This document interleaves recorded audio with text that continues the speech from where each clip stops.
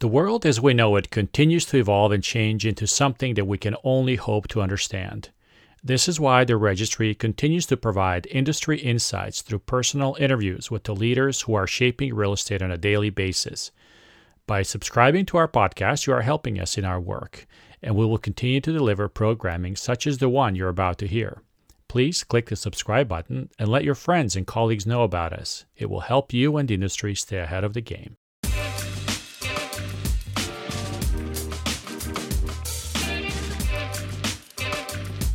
Today we sit down with Matt Slepin, the founder of TerraSearch Partners, a Bay Area-based executive search firm that specializes in the real estate industry. Matt is an old friend of ours and has collaborated with the registry over the years.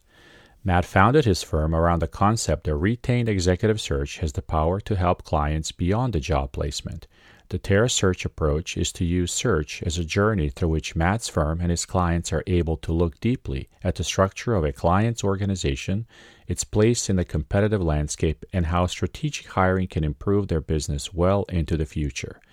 Matt is passionate about real estate and its role in our economy. Since 2017, Matt has been the host of the podcast series Leading Voices in Real Estate, where he has had conversations with leaders from throughout the real estate industry about their career journeys and the businesses that they run. The series offers insights into pathways to success and the difference that the real estate industry can make in the way we live, work, and play. Welcome, Matt.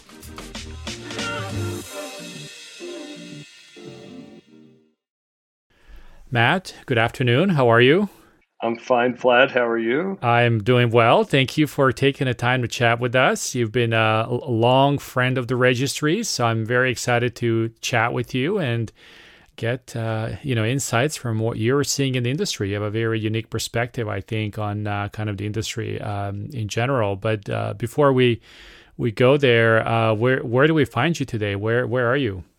So I'm sitting in the town of Glen Ellen in Sonoma County. We have a weekend home that became our primary residence at the beginning of COVID. And so we've been here since March, as so many people have been. You talk to people in different states than they're supposed to be in. Right. We're in Glen Ellen, and we have no fires nearby at the moment, and fingers crossed for that for the long term. Yeah. Well, there are certainly worse places to be stuck, I think, during this pandemic, right? It's been great. Great. Well, as I said, you have a very unique perspective on the industry. Tell us a little bit about your firm and sort of by way of introduction, kind of, what you guys do and your sphere of influence, if you will. Yeah, so I'm the founder and managing partner of a company called TerraSearch Partners, Terra. We are an executive recruiting firm. We only do work in the real estate business. We're 13 years old, and we have about 11 people all over the country, 4 on the East Coast, the remainder here on the West Coast. We only touch the real estate industry, so we're more real estate people than we are headhunters. We do executive search, so companies hire us to place people generally who make more than $300,000 or mid-career people and up, given that. So that's kind of what it looks like. We work in all sectors of the real estate industry. We work for all functions in the real estate industry. We could talk about that and what it means, but that's what we do. Yeah, excellent. And I probably think you want to give a shout out also to your little side gig there as a podcaster too.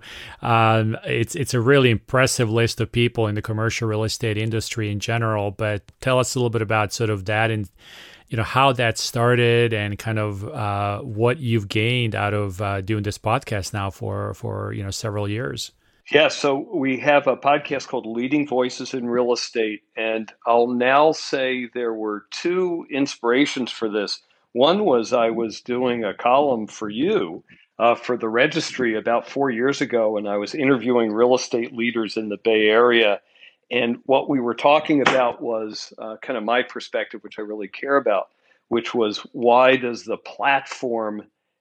the meaning of the platform in the real estate organization as separate from a collection of assets? Yeah. That was the thesis of that series. And I had a blast talking to people. And right around the time that we were doing that, the Urban Land Institute came to me and said, "Hey, would you consider hosting a podcast and to talk to leaders in the real estate business?" And it was like a dream come true for me. I had a radio show in college, and I love talking to leaders because that's what I do for a living. So it was just a really cool thing. So that was 3 years ago. We did about 20 episodes with ULI, Okay. ending with episode with Sam Zell, and then they canceled the podcast for a bunch of reasons, and Okay. we That's very wound up taking curious. it. It was curious, Yeah. confusing, and heartbreaking because here I had this thing that I love to do, and we had a lot of listeners, and we made a lot of traction, and we have a mission to it, which I'll describe. And so then we took it over ourselves, and so we're now 80 episodes. I think either today released the 81st episode. And we've talked to leaders from throughout the real estate industry, every sector, almost every city in the country. Yeah. We've talked to senior people like Sam Zell and Art Gensler and Gerald Hines, who we Sure. just re-released his episode in memoriam. We've talked to people who are REIT executives. We've probably had 10 kind of CEOs of REITs. We've talked to leading architects, city planners. So we're really presenting the diversity of perspective in the real estate business across sectors and across geographies and Yeah. the rest of it. And we really try to talk to two audiences. One is leaders learning from other leaders and hearing career journey stories and success stories. But I really am talking to young people considering careers in real estate, trying to inspire them about that which we do, and then also about pathways to become phenomenally successful. When you start your career, you look ahead and you go, how am I going to get to anywhere, let alone some of the places that these people have gotten to. Yeah, and I think podcasting is a fantastic medium to accomplish that, and that's why I said earlier I'm sort of curious if you were producing something of quality for the ULI, why they decided to kind of move away from that. Everything that we've seen, the demographics on the podcasting in general are trending younger, and if you want to get your name out there, this is the best way to do it. So but I do want to stick around your podcast just for a second while longer, because just in the last few weeks, like you said, we lost Gerald Hines and Jon Stewart, right? Recently, and you did send out kind of a follow-up email today, as a matter of fact, kind of reminding people that here's some things, here are 2 episodes, right? 2 shows that you did with them. Tell us a little bit about sort of your experience kind of talking with them and kind of some of the lessons learned from legends of the industry like that. Yeah. So I've been so lucky in the podcast and blessed to learn from many, many legends, both Jon Stewart and Gerald Hines included. Gerald Hines was absolutely fascinating. I got to be in his office. His PR guy was with us in the room. We were overlooking one of his most famous projects, the Galleria, and we got to talk all through his career. I think he was 93 at the time. Maybe he died at 95. I may be off by a year. But just to be in the presence of someone like that, hearing about their career, their life, and how they built a company as really enduring as his was just amazing. I've heard it from others, but to be with Gerald Hines kind of blew me away. Jon Stewart's one of my mentors in the business. I met him 40 years ago when I was in Washington, Okay. D.C., and he was one of the people who I got to meet and said, "Well, I want to be like that guy when I grow up." Right. And then 40 years later, we're both living in San Francisco, and Jon had just recovered from what turned out to be his first round of cancer. And I was with a couple friends, and we said, "Hey, I got to get him on the podcast because," and if you know Jon a little bit, he had an inimitable voice. He was a larger than life, warm, funny person, and to hear his stories and hear his perspective and his passion, we were just lucky to get it on tape, and I'm happy to have released it upon his passing. We also re-released about a year ago Phil Freelon, an African-American architect Okay. who, when I interviewed him, had Lou Gehrig's disease, I think is what it was. And but he died, so we put him out, and I think we're going to keep doing that in the podcast when these people pass, because some of these stories and just honor what they've talked about is we're lucky to be able to do it. 100%. Yeah, and I agree with you, Matt. I think there's something about the voice and hearing the tone of the person that you're interviewing, and I think it just doesn't compare to written word, whether it's on a screen or on a piece of paper, and it just adds another dimension to the interview and to the discussion. And so I have found that to be really rewarding. And I have to say, I didn't anticipate it when we first kicked off our podcast, but right. It seems like that's something that you're also finding is extremely valuable also. Well, I think one thing that happens is when you write, you're constantly editing that which you write to write it carefully. Even if you're writing an interview, you're editing through it. And the one thing I know happens to me, and I'm now thinking of the other end of the spectrum, where I interviewed a young leader, a guy named Ricardo Pagan in Los Angeles, and I did an interview for the podcast with him in front of a live audience of ULI young leaders. This is about 8 months ago. And my sense of wonderment in the conversation and where it twists and turns in hearing his story, my jaw was dropping through the interview on the things he had accomplished at a young age and how he'd done it. And you can't get that sense if you write it. You look for words instead of feelings, and right. The feelings really do come through in a conversation. Yeah, that's true. That's true. So, Matt, we've already spent 10 minutes and we haven't even talked about the business yet. So I guess that's an indication of a good interview, I think, right? Yeah. Well, I do want to get us back to the conversation of, Sure. real estate and Terra Search Partners and what you guys do. From your business, would you consider yourself to be cyclical, counter-cyclical to the industry, or maybe constant?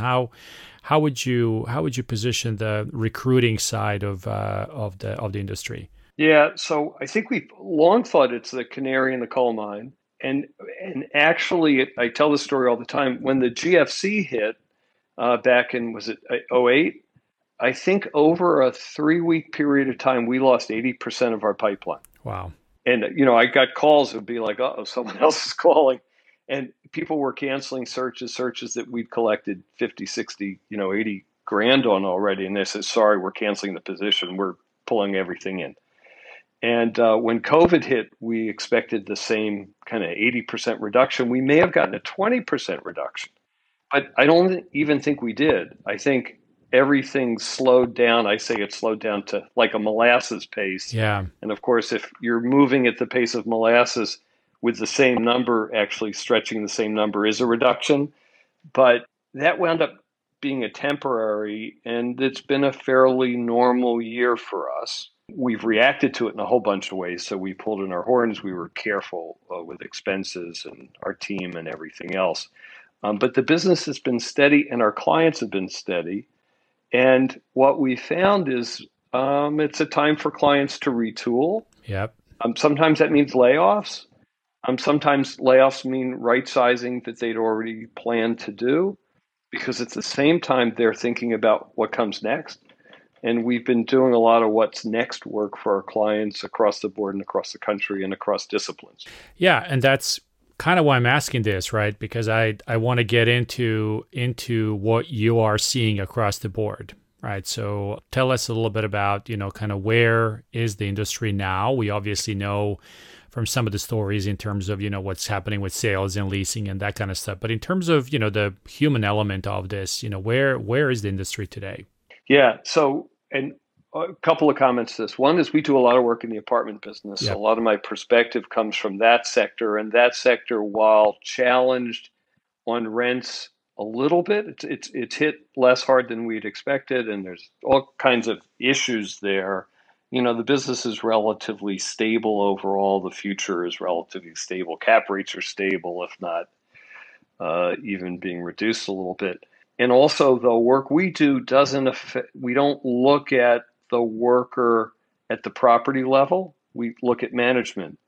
And so the workers at the property level, and I did a podcast this morning with someone in the senior living business, and, those workers are heavily impacted. So that I won't be able to answer those questions. I'll Sure. answer more what's it mean in the executive suite. And I think a couple thoughts. First of all, it's been all hands on deck at first when people were trying to figure out what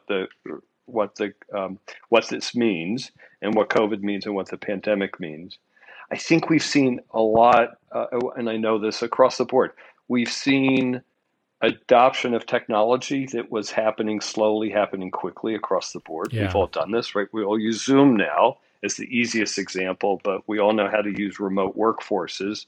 But these things require a change in how executives think about their business, how they think about their team. We've seen everyone who's our clients planning for the future, planning for what's next. Everyone might sometimes hope for some displacement and some difficulty in pricing and all that, but that hasn't happened. But people are looking, okay, who are my capital partners going forward? How am I set for going forward? How is succession going forward? This may bring it more quickly to the front in terms of succession. Operating platform means even more now than it did before, obviously. So companies are just putting, particularly apartment companies, but across the board, what do operations mean? Yeah. I think those, and also in development, which has been challenged in some ways. We're working with lots of developers, and again, they're planning the next cycle. And how quickly do they think they're going to get to the next cycle? Do they think that they need to do that ASAP? Do they think that it's coming sort of slowly, like a moving glacier, perhaps? Where is that? Yeah, so most of the clients that we work with, I'll think of a couple of examples for this. So one is, if you're working with clients who have subsidy like tax credits, that's a continuing business. So that doesn't change significantly unless the government becomes bankrupt, which could happen, but that's another story. Yeah. In California, the housing shortage is acute. Yeah. And that's not about to change. And maybe there's some out migration from California, but that just eases the housing shortage if that happens. There's clearly still an affordability crisis, and that's going to be exacerbated by this. But wherever we go, however we do it, we have a housing shortage. So those who are building for the long term. Do the numbers pencil out today? And today's land prices, today's construction prices are probably down. New construction techniques. Again, we have clients who think about all these things at the same time. Yeah. And it takes, unfortunately, 6, 7, 8 years to get something entitled. Right. The West Coast. So therefore, you're developing for the next cycle all the time. This is a time a lot of people have sort of identified this as a great way to really accelerate some of the trends in the industry, right? Huge. Because we're in such an extreme circumstance right now that it's just happening, whether we like it or not. Are you noticing that also in your side of the business? Yes. So, and what I didn't say when you talked about other things happening quickly, we've had 2 or 3 crises in the country over the past month. So first we have pandemic, second we have George Floyd, and just the realization that we have to do something and our industry has to do something. Yeah. And so there's a lot around that. And some of it's, I'll call it the easy stuff, which is bringing diversity into your company, bringing diversity into your boardroom, but then the work we do matters as well. And then maybe the third crisis that might now be even more real because the fires in California, we all say, well, I think there really is global warming, there is climate change. What does that mean for how we develop, where we develop, what we develop? Yeah. And so all of those things will change our business. Diversity, huge. So let's, and immediate, and you're seeing a lot of hires, maybe somewhere in the pipeline, some not, that are happening. And both more women in the business and Black and brown people in the business. So that's, and in boardrooms. So that's huge. And then the other thing we notice, and we've done it in our own business, is, what's the office footprint look like? and I'm sure you've had other guests talk about this, but Sure. we reduced our office footprint down to, I think, about 200 square feet across the 12, 11 people in my company. And luckily, a year ago, we moved into Industrious, which had an announcement with their liaison with Cushman and Wakefield today. But, Yeah. it's the best thing we ever did because I didn't sign a 5-year lease or a 3-year lease with a bunch of furniture that was immobile. And so we were able to be really flexible going into the pandemic in terms of our cost structure. And we have a business that operates well remotely. We're able to maintain our corporate culture well remotely where others can't. But the changes in that business and the flexibility and all that will be huge, and will also change. What does that mean for cities like, maybe what we've called the non-primary markets? Is it Salt Lake? Is it Denver? Is it Albuquerque? I don't know Yeah. where the places are that people Yeah. will say, hey, I could live there too. Yeah. Austin. Yeah, Yeah. huge. And Austin's now a primary market. So, but I think all of those things become accelerated. You're Yeah. absolutely right. Before we jump into I do want to get back to sort of how you as an entrepreneur and as a business owner have, dealt with this, but I do want to sort of take it a step back, and you brought up a couple of issues around diversity in the industry, and as you and I know, Matt, this is not a terribly diverse industry, but some of these trends, social trends, and also other things that have happened in our lives over the last few years have really kind of pushed some of these things to the forefront. Are you hopeful that the industry is starting to really kind of make a difference in that respect as well? Yeah, I'm more than hopeful. I'm 64, and my wife's a real estate professional, and she's my age, right? So we think about this from the vantage point of people in the last 10 or 15 years of their career. What does all this mean, and what have we seen through our careers?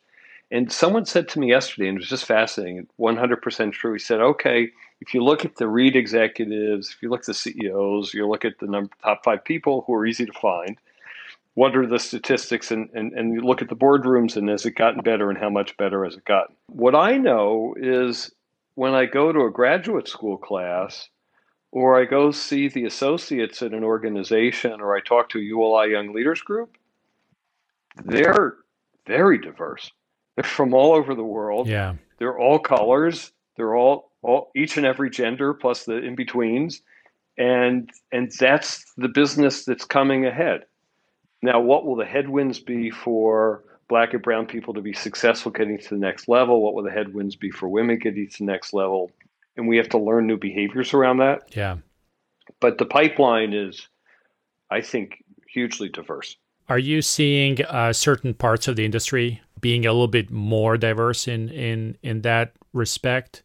Or maybe more advanced in kind of pushing for that diversity, and this is not, I'm not trying to call anybody out here, more just from your observation in terms of I would expect, because maybe the brokerage community is the largest, perhaps you would notice it there, but yeah, I think you actually called out the one that I'd call out as the most challenged, but I'll describe the challenge in a systemic fashion. Yeah. So particularly in the transactions business, which has been male dominated, and both by the investment community and by the brokerage community, the communities scratch each other's back and relationships become really the business. Intelligence is huge. Ability to transact successfully is huge, but relationships wind up, getting a flywheel of power. And the flywheel of power is those who become successful become mega successful, because the more deals you do, the more deals you do. And that system has been dominated by men. They're men in their 40s, 50s, or 60s. They're white men. And breaking into that is tough. And then breaking into just being successful when you're one level down to create the next team that can become a blockbuster team is just in our industry hard, because of the levels of synergy that deals create for those who are successful. Yeah. The culture, which may be broken a little bit by COVID, of late nights and going out drinking, is something that not everyone's able to do, and harder for women to do than men, especially if there's kids at home. And so those behaviors are behaviors that need a discontinuous thing to break them. And actually COVID may be part of that. Yeah, interesting. Interesting. How is recruiting done today? Are you finding that to be extremely challenging, sort of given the new normal? So incidentally, you said you are 13 years old. So are we. So it's sort of interesting that we both started in 2017. Yeah. So congratulations, I guess, to both of us for same to you. Surviving. Now this is our second cycle, right? But tell me, back in 07, 08, and even 10 and 11, I mean, we were laughing at companies that were doing video interviews, right, over Zoom or whatever technology existed then. But now it's got to be like the thing. Tell me sort of about just sort of from a logistical point of view, how is that evolving? Yeah, so it's interesting. When I started in the recruiting business, we were just starting to use video technology, and the only place to use video technology, unless you're with a giant firm, was I used to go to Kinko's and pay $500 an hour to go video someone. Oh, you're kidding. And I'm a slow interviewer, so I was a $750 interview no matter what. Oh, wow. Okay. And the connections were bad, and the other person had to go to Kinko's too. And so what you really did, and this is what made the recruiting business work, it's just a funny story, is on the nickel of your client, you'd go fly to Denver or Phoenix, wherever you'd fly. You'd interview one person because it's the only way to do it. And then you spend the rest of the day doing business development in that city. Yeah. And so the recruiting business really had this kind of virtuous cycle of, okay, clients paying me to go here. Now I can go spend the day calling at everybody else, and I'll get that interview snuck in there. And that whole business model changed maybe 10 years ago when videos became, you could do it all the time. You could do it on your computer. You could do it at your desk. And so we certainly got rid of Kinko's. We got rid of Zoom. It was well before Zoom. But so I've been doing video interviews about 2/3 of the time for the people I meet, even if they're local, for years and years. Sure. Yeah. And now we all do it. The question is, clients do it now. How do they do it? How are they comfortable with it?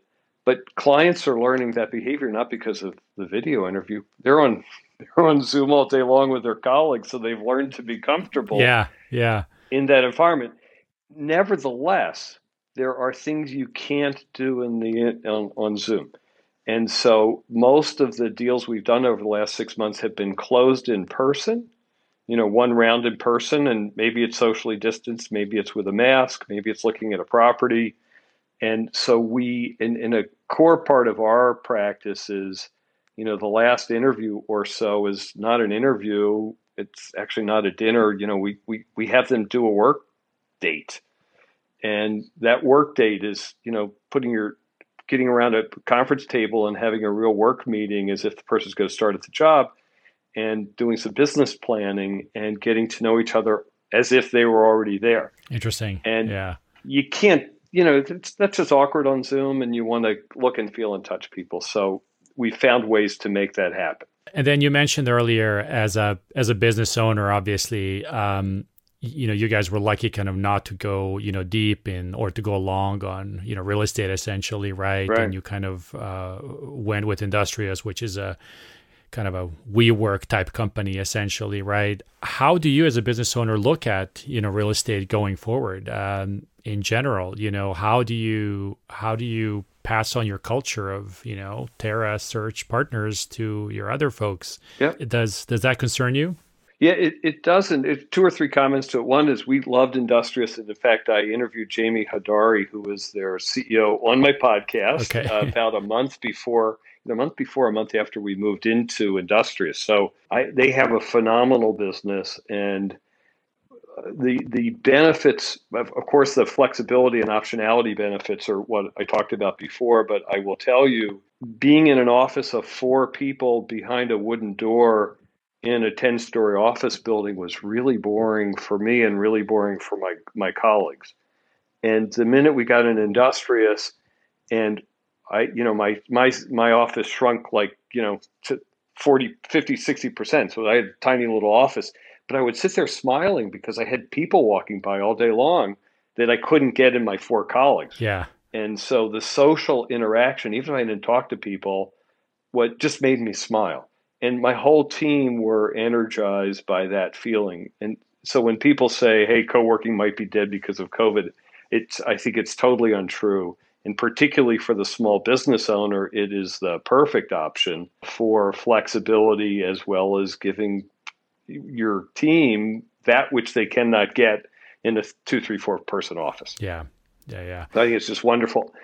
And it did not hurt our culture at all because I have 12 people. We only had 3 people working in San Francisco and the rest were remote to begin with. So we know how to do what we do remotely and it didn't hurt our culture. But other companies do have to have the synergy of people together, brainstorming in different ways than us. And they'll have to find ways to do both. Sure. So this is a disruptive time. I also think that disruptive times are times of opportunity, as your clients are kind of looking into the next cycle and preparing for that. How are you doing that, Matt? Very interesting question. And we'll talk about us a little bit and then talk about clients. But first of all, one thing I find as I do this longer, I described this to a friend the other day. When I started the firm, I just wanted to do searches by myself and be left alone to do them really, really, really well. And that's why I left the prior firm that I was with, because I was doing volume instead of quality. But then after a couple of years, I kind of was less and less interested of doing it myself, all by myself, really, really well. And I found myself wanting to coach and mentor a team and work together and collaborate with people. And that's really what happened at Terra. And for me, it was a blast. That's moved more and more into coaching and mentoring others. So I can work through a team. And I just love doing that. And I didn't know it would be a part of either my skill set or my passion, but it's something that I thoroughly enjoy. But, succession's a question, right? So how do you mentor people to do wonderful, wonderful work is a hard thing to do, but a delightful thing to do when you can watch them all day long as you're working alongside each other doing the work that we do, which really essentially consulting work. The challenge in a consulting business, though, is teaching people to develop business. Yeah. And that's just a harder skill set, and it's kind of the magic skill set. And it's the magic skill set that everyone does in a different fashion, and because they have to be themselves, fully themselves. So the question is, how does the fully yourself do it as you over there and you over there and you over there in your inimitable fashion? And so that's harder to teach and harder to create that magic thing. But we have that within our firm, so it's a big part of it. And so we'll see as we continue our business. But I have a great team. It is really delight to work alongside the others and see people becoming successful and finding the kind of passion in the business that I have. Yeah, that's great. So Matt, to close it off, as you look around and sort of canvas the industry, what gives you hope? Do you think we're going to have another lost generation in real estate like we did after the Great Recession, or are you hopeful about sort of where things are going? I'm going to describe the part of me that's a pessimist and the part of me that's hopeful. So I love our industry. Our industry makes a huge difference in the world. We have a huge impact in the world. Sometimes we've had not the best impact in the world, and sometimes we've had wonderful impacts in the world. When we build great stuff in great places the right way, when we think about inclusion in our environments, when we think about the environment those buildings that we build and the communities we build, is this wonderful thing. And I think that all of the demands of society are demanding our industry to do better and to, help build these great cities that our cities are going to become post-COVID. And so the charge to our industry is inspiring and huge. I'm somewhat of a pessimist. I'm a little bit of a dystopian, and I'm a little bit of dystopian, in this time of really ineffective, horrendous politics. I'm a little bit of dystopian at this time when you say, okay, can you beat back climate change and how you can make it work in time? And, I'm nervous about income inequality and all that. But each of those topics are topics that our industry has an impact in. So it turns me back to the idealistic side that says that young people getting into this business can make a huge difference. Yeah. It's a wonderful, exciting, multidisciplinary business that really does turn on young people. but the opportunity to make a difference, make an impact, see it, help our environment, and then the ability to make really good living, could be really successful in how to get there. And the barriers to entry are, I have too many stories on the podcast of people who just somehow got from nowhere to, portfolios and great impact across the board. So I'm an optimist from that standpoint for sure. Great. Matt, always a pleasure chatting with you. Stay safe. Thank you. You too, Vlad. It's wonderful.